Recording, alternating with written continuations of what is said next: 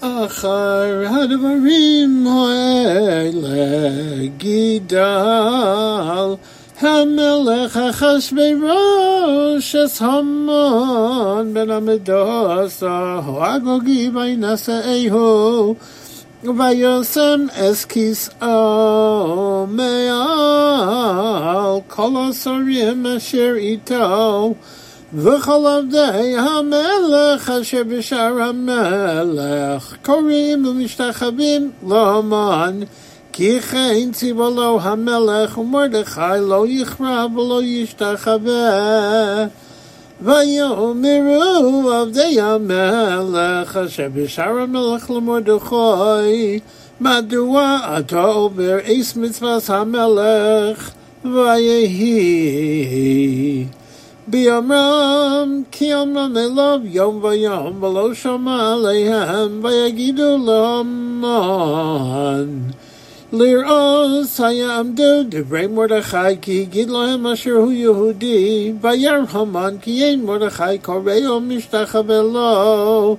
וימלא המן חמה ויבז בעיניו לשלוח יד במרדכי לבדו כי הגידו לו את מרדכי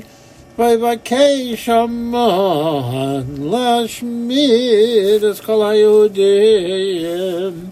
אשר בכל מלכות אחשוורוש על מרדכי בחודש הראשון הוא חודש ניסן בשנת 12 למלך אחשוורוש הפיל פור הוא הגורל לפני המן מיום ליום ומחודש לחודש 12 הוא חודש אדר ויאמר המן למלך אחשוורוש ישנו עם אחד מפוזר ומפורד בין העמים בכל מדינות מלכותך ודעותיהם שונות מכולם ועשתי המלך אינם עושים ולמלך אין שווה להניחם אם על המלך טוב יכוסף לעבדם ו10,000 כיכר כסף אשכול על ידי עושי המלאכה להביא על גנזי המלך ויוסר המלך הסתלבטו מעל ידו ויתנו להמן בן המדוסה הגוגי צורר היהודים ויאמר המלך להמן הכסף נוסון לך והעם לעשות בו כטוב בעיניך ויקראו סופרי המלך בחודש הראשון ב13 יום בו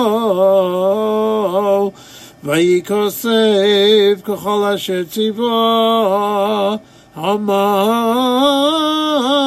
אל אחשתר פני המלך ואל הפחס אשר על מדינה ואל שרי עם בעם מדינה ככתבה ועם בעם כלשונו בשם המלך אחשוורוש נכתב ונחתם בטבעת המלך ונשלוח ספרים ביד הרצים אל כל מדינות המלך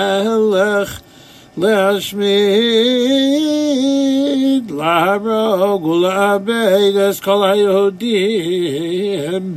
מנער ועד זקן טף ונשים ביום אחד ב13 לחודש 12 הוא חודש אדר ושלום לבוס פס שגן הכסף להינשן דס בכל מדינה גלוי לכל העמים להיות חסידים ליום הזה הרצים יצאו דחופים בדבר המלך והדוס ניתנו בשושן הבירה והמלך והמן ישבו לשתוס והעיר שושן נבוכה